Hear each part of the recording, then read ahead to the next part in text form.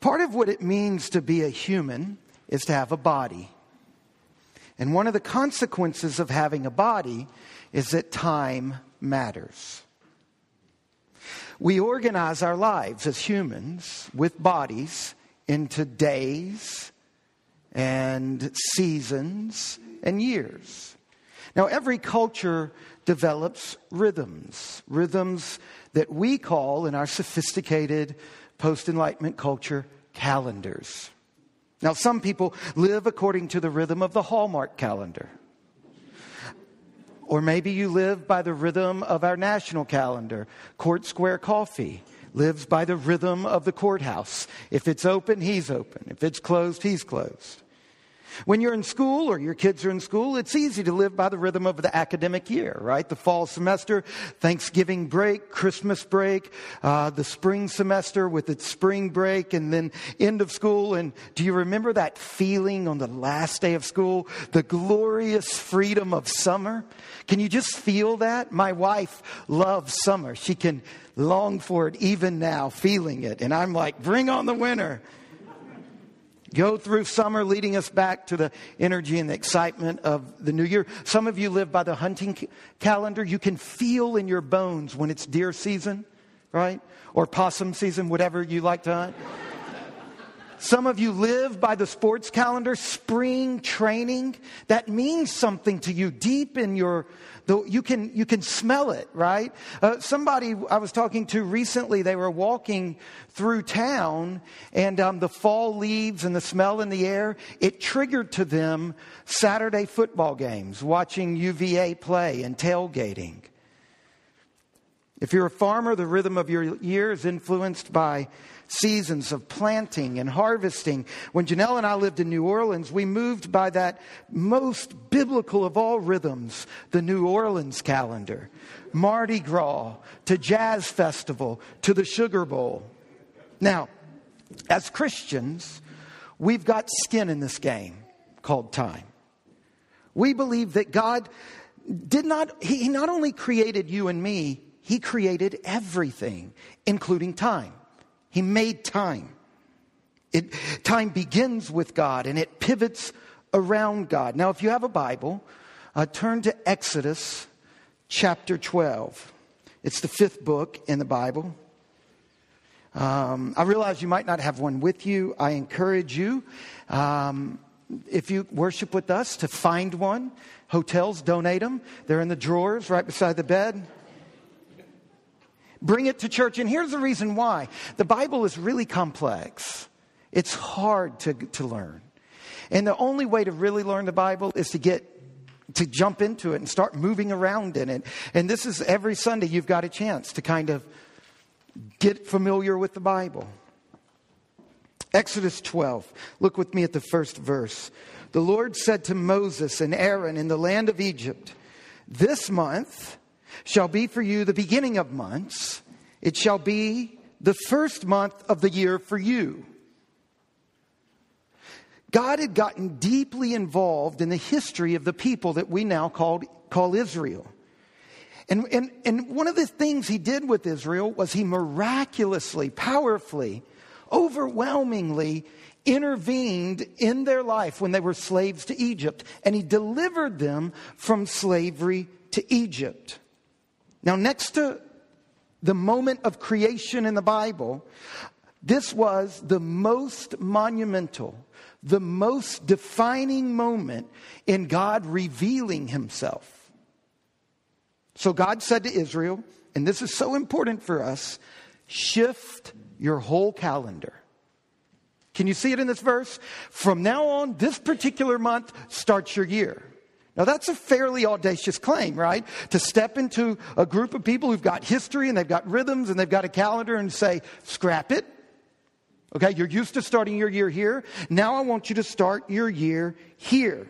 And I want your year to begin on the anniversary of me rescuing you as slaves out of Egypt. Notice verse 3. Tell all the congregation of Israel that on the 10th day of this month, every man shall take a lamb according to their father's houses, a lamb for a household. Story goes on. Drop down to verse 14. And this day shall be for you a memorial day. and you shall keep it as a feast to the Lord. So, in Exodus chapter 12, verse 1 and 2, God says, start your year on the anniversary of the Exodus, the rescuing you out of Egypt. And in verse 3, he begins to lay out a ritual that Israel was to practice every year in order to remember this really important thing. So he not only says, start your year here, he says, and do it with this ritual that I give you. And if you keep reading, you'll see that God gives Israel a whole series of rituals and festivals. Some of them were feasts, some of them were fasts. And each one, though, was dedicated to a specific, powerful, historical event that God had done in the life of Israel. So by going through the year, what Israel did was they had a rhythm to their year. Their rhythm wasn't hunting season. Their rhythm leveraged the planting and harvesting season and calibrated it around the acts, the events of God in Israel's history. And by going through this year and participating in these calendar moments and these rituals and these feasts and these festivals and this fasting, they're remembering and they're passing on the story of what God has done to their children. The year became the powerful framework in which they taught who God was, but get this, based on what God was doing in their history. And secondly, about this calendar business, by practicing the year in this way that God told them to, in a mysterious way, they were actually participating in the life of God. Now, I don't have time to go into that this morning. It's enormous and it's very important. But by doing these rituals and by following the calendar that God gave them, he was not only educating them, he was drawing them in to the life that was the Father and the Son and the Spirit. Now, there comes a moment in the life of Israel where God does something that trumps everything. He incarnates himself in one person, Jesus Christ, by whom he intends to save all people. Now, this drama, the drama of Jesus Christ that unfolds in the New Testament, it does something with that calendar God had given Israel. It takes all of those rituals, all of those events, and it reveals that they were not just looking back to what God had done. They were all pointing to Jesus Christ to fulfill all of them. Now, when Jesus comes along and this calendar, this rhythm of feast and fasting, of events, remembering what God had done, suddenly it's seen in a new light. It's seen through Jesus Christ, who fulfills not only the teachings of the Old Testament, but the actual events of the Old Testament. That the events of the Old Testament in the hand of the Lord of time prefigured the life of Jesus Christ. In other words, the God who is writing time inscribed events to foreshadow latter events, just like an author who is the Lord of his book can write scenes and events to foreshadow latter scenes. History is his story, and he's inscribed not only prophecies, but events to point to an ultimate climactic event, the event of Jesus Christ. So all of these feasts and festivals, suddenly they direct our gaze so that we can see Jesus for who he truly is. It's a circular thing. Jesus helps us see all of those events for what they really are, but knowing the events helps us see Jesus for who he really is. Now, the only way into that circle is to just jump into it. Jump in, take Jesus for who he is, let the Old Testament sharpen who he is, which lets you see him better, which lets you see the Old Testament better.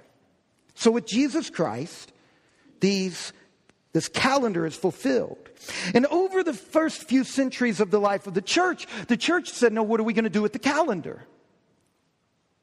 And so Christians from a wide variety of cultures, as time went by, they did not stop living by a calendar, because that's impossible. To be human is to have a body. To have a body is to be shaped by time. To be shaped by time, you will form rhythms to your life. So what did the Christians do? They were used to having a calendar shaped around the mighty events of God in history. They live on the other side of the mightiest event of God in history, the drama of Jesus Christ. So they did the most logical thing. They calibrated their calendar to the life and ministry and death and resurrection and ascension of Jesus Christ. So over the first few centuries of the church, they didn't stop living by a religious calendar. They recalibrated their calendar. They developed a Christ-centered choreography to their year. Now, our church follows this calendar that developed over the first few centuries of the life of the church, and now is practiced around the world by Christians of this wide variety of stripe, Catholic and Anglican and Presbyterian and Lutheran and Orthodox. And our church follows this calendar, and we follow it so that why? Because you're gonna live by a calendar. Either you pick it or it will pick you. Either you pick it. I mean, if you get to pick between the life of Jesus bending the shape of your year or Hallmark bending the shape of your year, as a priest, I'm required to tell you, pick Jesus, right? Or hunting season or whatever. God had taught Israel over many, many centuries that your calendar is fundamentally formative to your life. So it's not a rule to live by the church calendar. It's just wise. Now, notice in a few minutes, we're going to recite the Nicene Creed. We're going to talk about Jesus, who was conceived by the power of the Holy Spirit and born of the Virgin Mary and suffered under Pontius Pilate and was crucified and died and was buried and descended to the dead. And on the third day, he rose again and ascended into heaven and is seated at the right hand of the Father and will come again to judge the living and the dead. These are the events that shape the Christian calendar. Now, for much of our culture, the season we're in right now is the beginning of Christmas, right? Christmas starts showing up with the ghost of Halloween in our stores, right? Halloween ghost and Christmas trees and Christmas gifts are all. The beginning of the Christmas season is where we are in our culture. But for Christians who follow the calendar, like this is like a lot of other issues, we're just out of step. We're just marching to the beat of an entirely different drum. You see, if we're going to orient our lives by the church calendar, this moment of time that we're in right now, it's not the beginning of the Christmas season. Christmas is 12 days. And the first day of Christmas is sundown on Christmas Eve. And then it goes for 12 days. 12 days of Christmas starts there and goes forward. And right now, we're in Advent. Beginning from today, the fourth Sunday prior to Christmas, that's when Advent begins. That's when the Christian year begins. Beginning from now, the fourth Sunday before Christmas, until sundown on Christmas Eve, we're in the season of Advent. And Advent is to Christmas like Lent is to Easter. It's preparation. We haven't got there yet. We live in a culture that wants instant gratification. So it wants all its Christmas parties now. It wants all the Christmas festivity now. It doesn't want to go through the hard work of preparation. We live in a culture that doesn't want engagement. It just wants to move in, right? We live in a culture that time and time again wants what it wants now. But the wise way of living is to go through alternating seasons of fasting and feasting, preparing and celebrating. Advent. This is a season for self-examination, for repentance. Now that makes for a very different experience than it does for those who are moving to the rhythms of our giant culture machine of consumerism, gone nuts. And this engine that drives our culture, this engine that runs on consumption and accumulation and self-indulgence. Man alive, is this engine working right now at this moment in our culture. It's cranking at this time of the year. And so it co-opts Advent. And it twists it into something that can get pretty crazy. And whichever season you pick will shape you. Pick Advent or yield to the dominant season of the culture, it will shape you. It will make you into something on a deep subterranean level, like gravity on the top horizontal board of a fence. As years go by, bends it. Your seasons will bend you. They will shape you. But here, in the wisdom of the church, it calls us at this moment to get offbeat with the world, to get out of rhythm. The season of Advent is not a time of self-indulgence, but of repentance. Advent is a time where we cry out to God, not to satisfy our consumeristic desires, not to bless us in our celebration, but to shake us out of our complacencies. Look, if you've been around our church very long, you know that we are shameless in our celebrating. We party, we celebrate, we feast. This is not some platonic, Gnostic, anti-having fun kind of move. This is about how you rhythm your life. Now, the season of Advent is about a cry to God to shake us out of whatever complacencies have set up residence in your life over the past seasons, past months and years or so. Now, this brings us to our Old Testament reading for this morning, Isaiah 64. If you have a Bible, I encourage you to find that book, Isaiah 64. And while you're turning there, we need to back up just a moment. One of the great gifts of being Anglican is we read Scripture in service. One of the problems is we have these different readings, the Psalm, the Old Testament, the Gospel, the New Testament. And because these are all dipping into moments in a story, they're in different places, different contexts. It can be hard to get your bearings. Wait a minute, I just heard this, and now I'm hearing that. It's like opening a book at random and reading various passages and not really knowing if you don't know the whole story, if you don't know the thing that holds the story together, then it can be rather disorienting. So let me back up and give us a picture here so that we can hear Isaiah 64 for what it really is. Over the past 3 months, we've seen that the entire enormous story of the Bible hinges around Genesis 12. You don't have to turn there, but in Genesis 12, the one and only true God enters into a covenant with one person, Abraham. And he binds himself to Abraham, and in sheer grace binds himself not only to Abraham, but to all of his offspring. And he says to them, through you, I will heal the world. I'll restore the world. I'll rescue God's beautiful creation that's been broken and is now infected by two things, evil and death. In other words, evil and death aren't original, they're parasites. You should hate them. Death should make you scream, and evil should bother you because they're abnormal. They don't fit. They're imposters.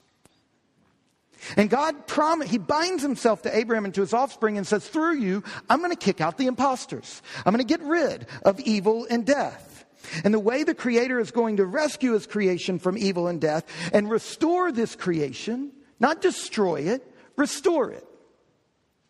Not take us away from it, but heal this creation. The way he's going to heal this creation, and so that it returns to a state of flourishing and wholeness and beauty and justice, the way he's going to do this is through Israel, the offspring of Abraham.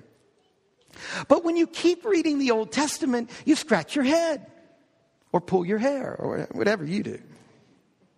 Because Israel, the solution, is evil, wicked, filled with death and death-creating habits. Israel, the solution, is part of the problem.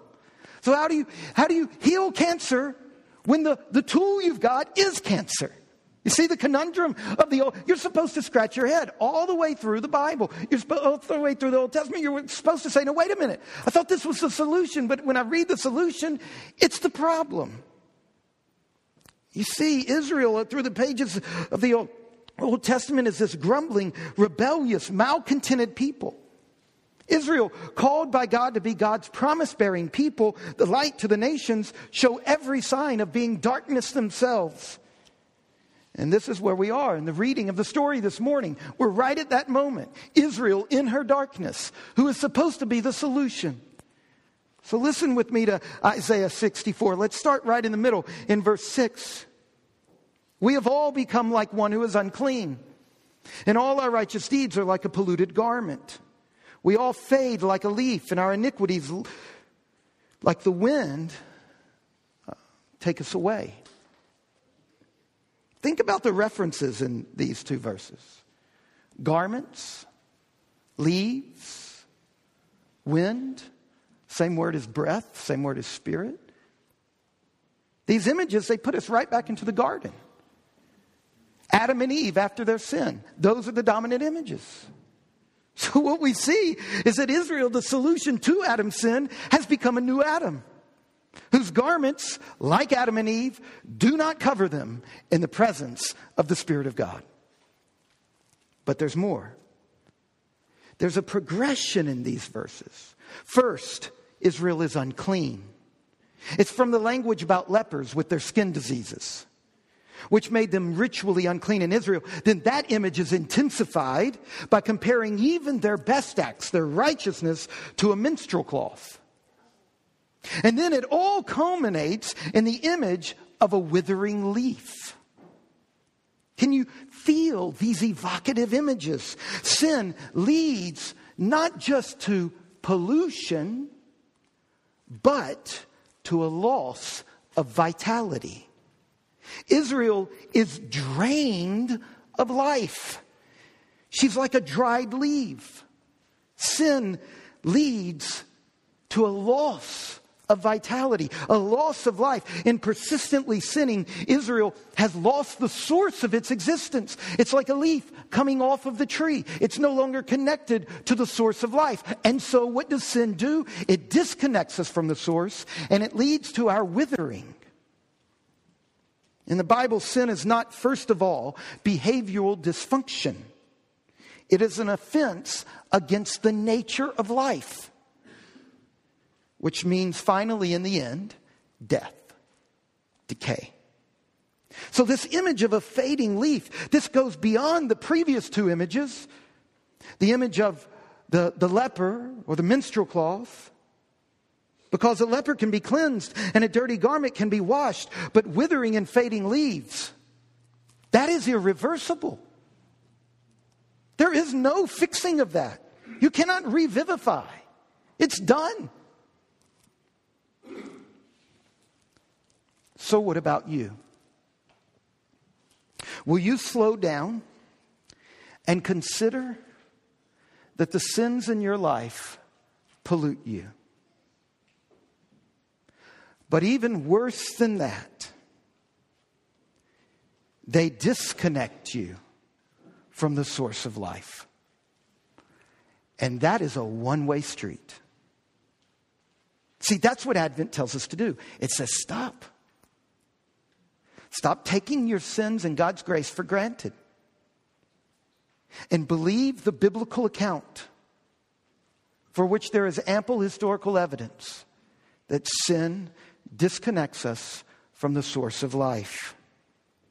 You see, this is Advent. Now is the time to slow down. Our culture says add during this season. Busier, busier, busier. Louder, louder, louder. The church says, wait, that's the opposite of what we should do right now. Slow down. Are you finding ways to do that over the next 4 weeks? Are you going to take away from your calendar, or are you going to add to it? Are you going to put concrete, ritualized practices into your life that force you to reflect on your life? You know, that's what funerals do, right? Funerals, they force you to take stock. You go to funerals and suddenly you think deep thoughts about yourself and you reflect on yourself. Parties, that's a different mode of living. There's going to be a place for that. We will unleash that. We'll beg each other to come into it. We'll invite each other into it. But for the next 4 weeks, it's more like a funeral. It's to stop. It's to slow down. To be reminded that sin is serious, death-inducing business, and to find it in our lives. But there's more. Look at verse 7. There is no one who calls upon your name, who rouses himself to take hold of you, for you have hidden your face from us and have made us melt in the hand of our iniquities. This is what Israel's ongoing sin has done to her. Lethargy, spiritual lethargy. Not only are they disconnected, they're not even trying to resist it. They're not even getting up out of the bed. They're not rousing themselves. They don't make attempts to reestablish contact with God. This is what sin does to you. It just lulls you to sleep. See, that's why we've got to have a culture like a church to give us cultural practices that kind of slap us to wake up and say to us, stop, rouse yourself. In other words, this will not happen naturally. Spiritually, Israel is asleep. What about you? Are you asleep in your sins? Have you grown lethargic with the sin in your life? And there at the end of verse 7, you have made us melt in the hand of our iniquities. In other words, you let us experience the consequence of sin. Sin undoes us. It uncreates us. It is a power. Here it's personified with breath and as a hand. It's a dominating tyrant. Our choices form us into people who have no other choice but to be who we've chosen to be. That's the power of sin. Our choices form us into people who have no other choice but to be what we've chosen to be. Here is Israel, and God has sentenced them to the consequence of being formed by their choices. Israel chose to sin. They chose to do so against God's clearly expressed will. And having chosen to sin, it became easier and easier to sin. Their hearts got harder and harder. Our hearts, set on disobedience, progressively harden against the way and the will of God. It says in the Bible of Pharaoh that he hardened his heart and God hardened his heart. Providence, sovereignty, and free will, they all play together in that. We choose to sin, and God chooses to hand us over to that. We choose to harden our hearts, and God's judgment on us is to let us go through that. Like Israel, we cannot say, I can't help it, as an act of evading responsibility. The fact that we can't help it is because we put ourselves in a place where we can't help it. There is no place to stand where you can say, this is not my fault. The habits and sin in my life, I'm not responsible for because I can't help but choose them. Look, it's only in America that you think the lack of a choice means you escape responsibility. That's a new thought. And even though it's logical to us, it's only logical to us because our plausibility structure says it's logical. It is not a piece of the universal logic. Now, this is a conundrum. We're wasting away in our sins because we won't turn to God, but our sins make us lethargic, so we don't turn to God. So what do? Look at the end of verse 5. Shall we be saved? You can see them pulling their hair out. Wait a minute. I can't choose, but I'm damned. And I can't get out of this because all of my choices have made me into this, and now I have no other choice but to live by the habits I've created. It's hopeless. Sin is a life-ending cocktail. It disconnects us from the source of life, and we wither, and we lose our longing for God to even do anything about it. And yet into this hopelessness, there breaks a ray of hope. Look at verse 8. But now, O Lord, you are our Father. We are the clay, and you are the potter. We are all the work of your hands. Based on that, be not so terribly angry with us. Remember not our iniquity forever. Behold, based on the fact that God is our Father, will you please look at us again?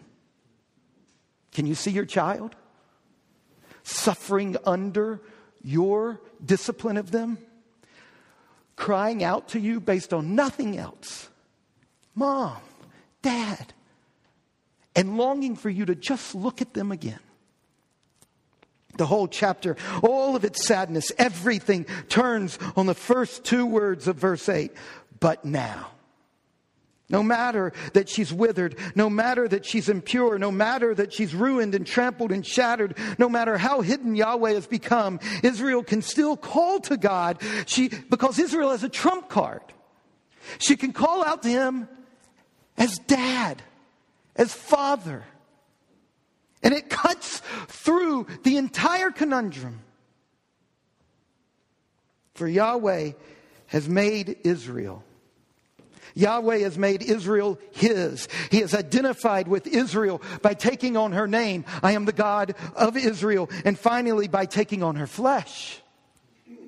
The God who formed Israel as a potter forms a pot. As Yahweh made Adam in the garden, he can remake Israel. The Father who made Israel can remake her. See, she can't be just like, she's not a broken bone. She's a leaf disconnected from the tree. What is the only option here? The only option is the miracle of resurrection. The only option here is to be remade.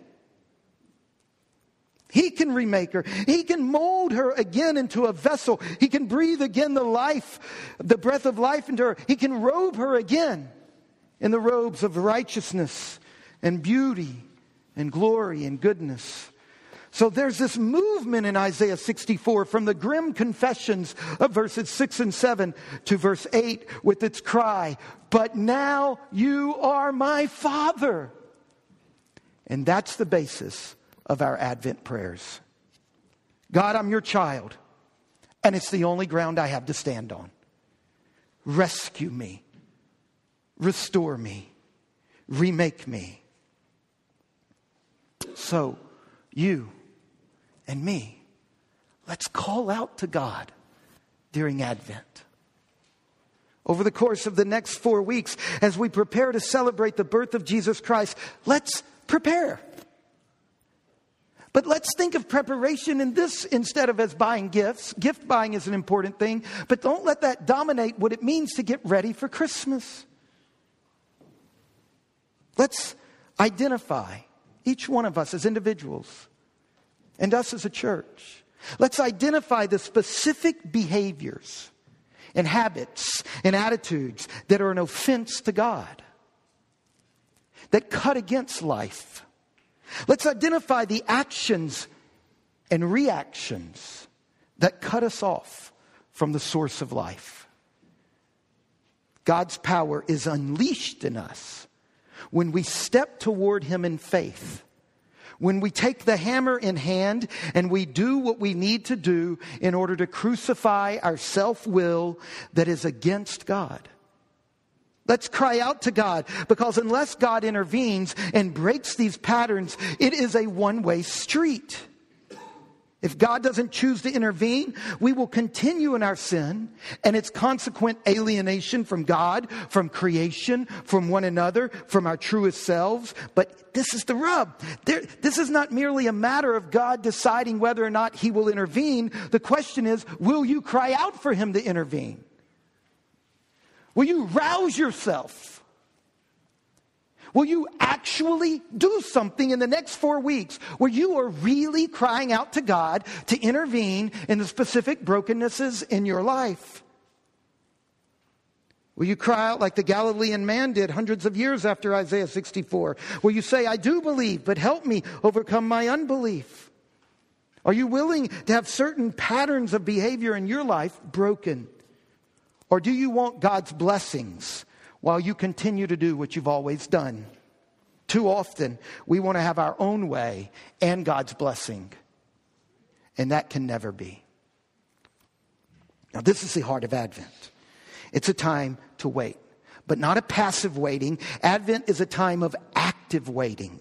It's a time when we call out for God to break into our lives, to break into our selfish behavior patterns, to shatter our self-centered pursuits, to soften our hardened hearts. It's time for repentance. It's a time to recognize our sin and our needs. It's a time to learn from Israel how to long for God and to pray for Christ to be birthed anew in our hearts. It's a time to renew our journey away from the old life, the life where we live under the power of evil. It's a time to renew our journey to the new life, lived in the power of the Holy Spirit. Advent is a season for you to assess the current state of your faith. It's a time for you to assess the current state of your living. It's a season for you to commit to an unconditional surrender to Jesus Christ, who died for you, to pay for your sins, to reconcile you to the Father and to His creation and to yourself, to make all things new.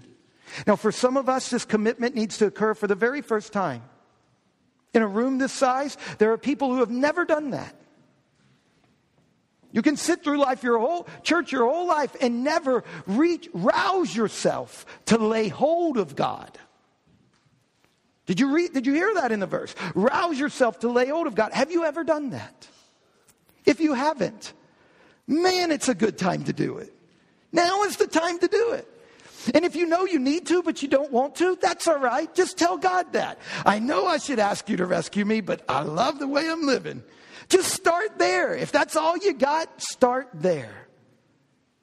Take a step in faith. Even if it's faith, just the amount of the fingertips, if that's all. If you're 90% doubt and only a few percent faith, well, leverage that. Turn to Christ. Reach out to Him in faith. For some of us, it's a commitment that we've done many times before, and we need to do again. Let's pray.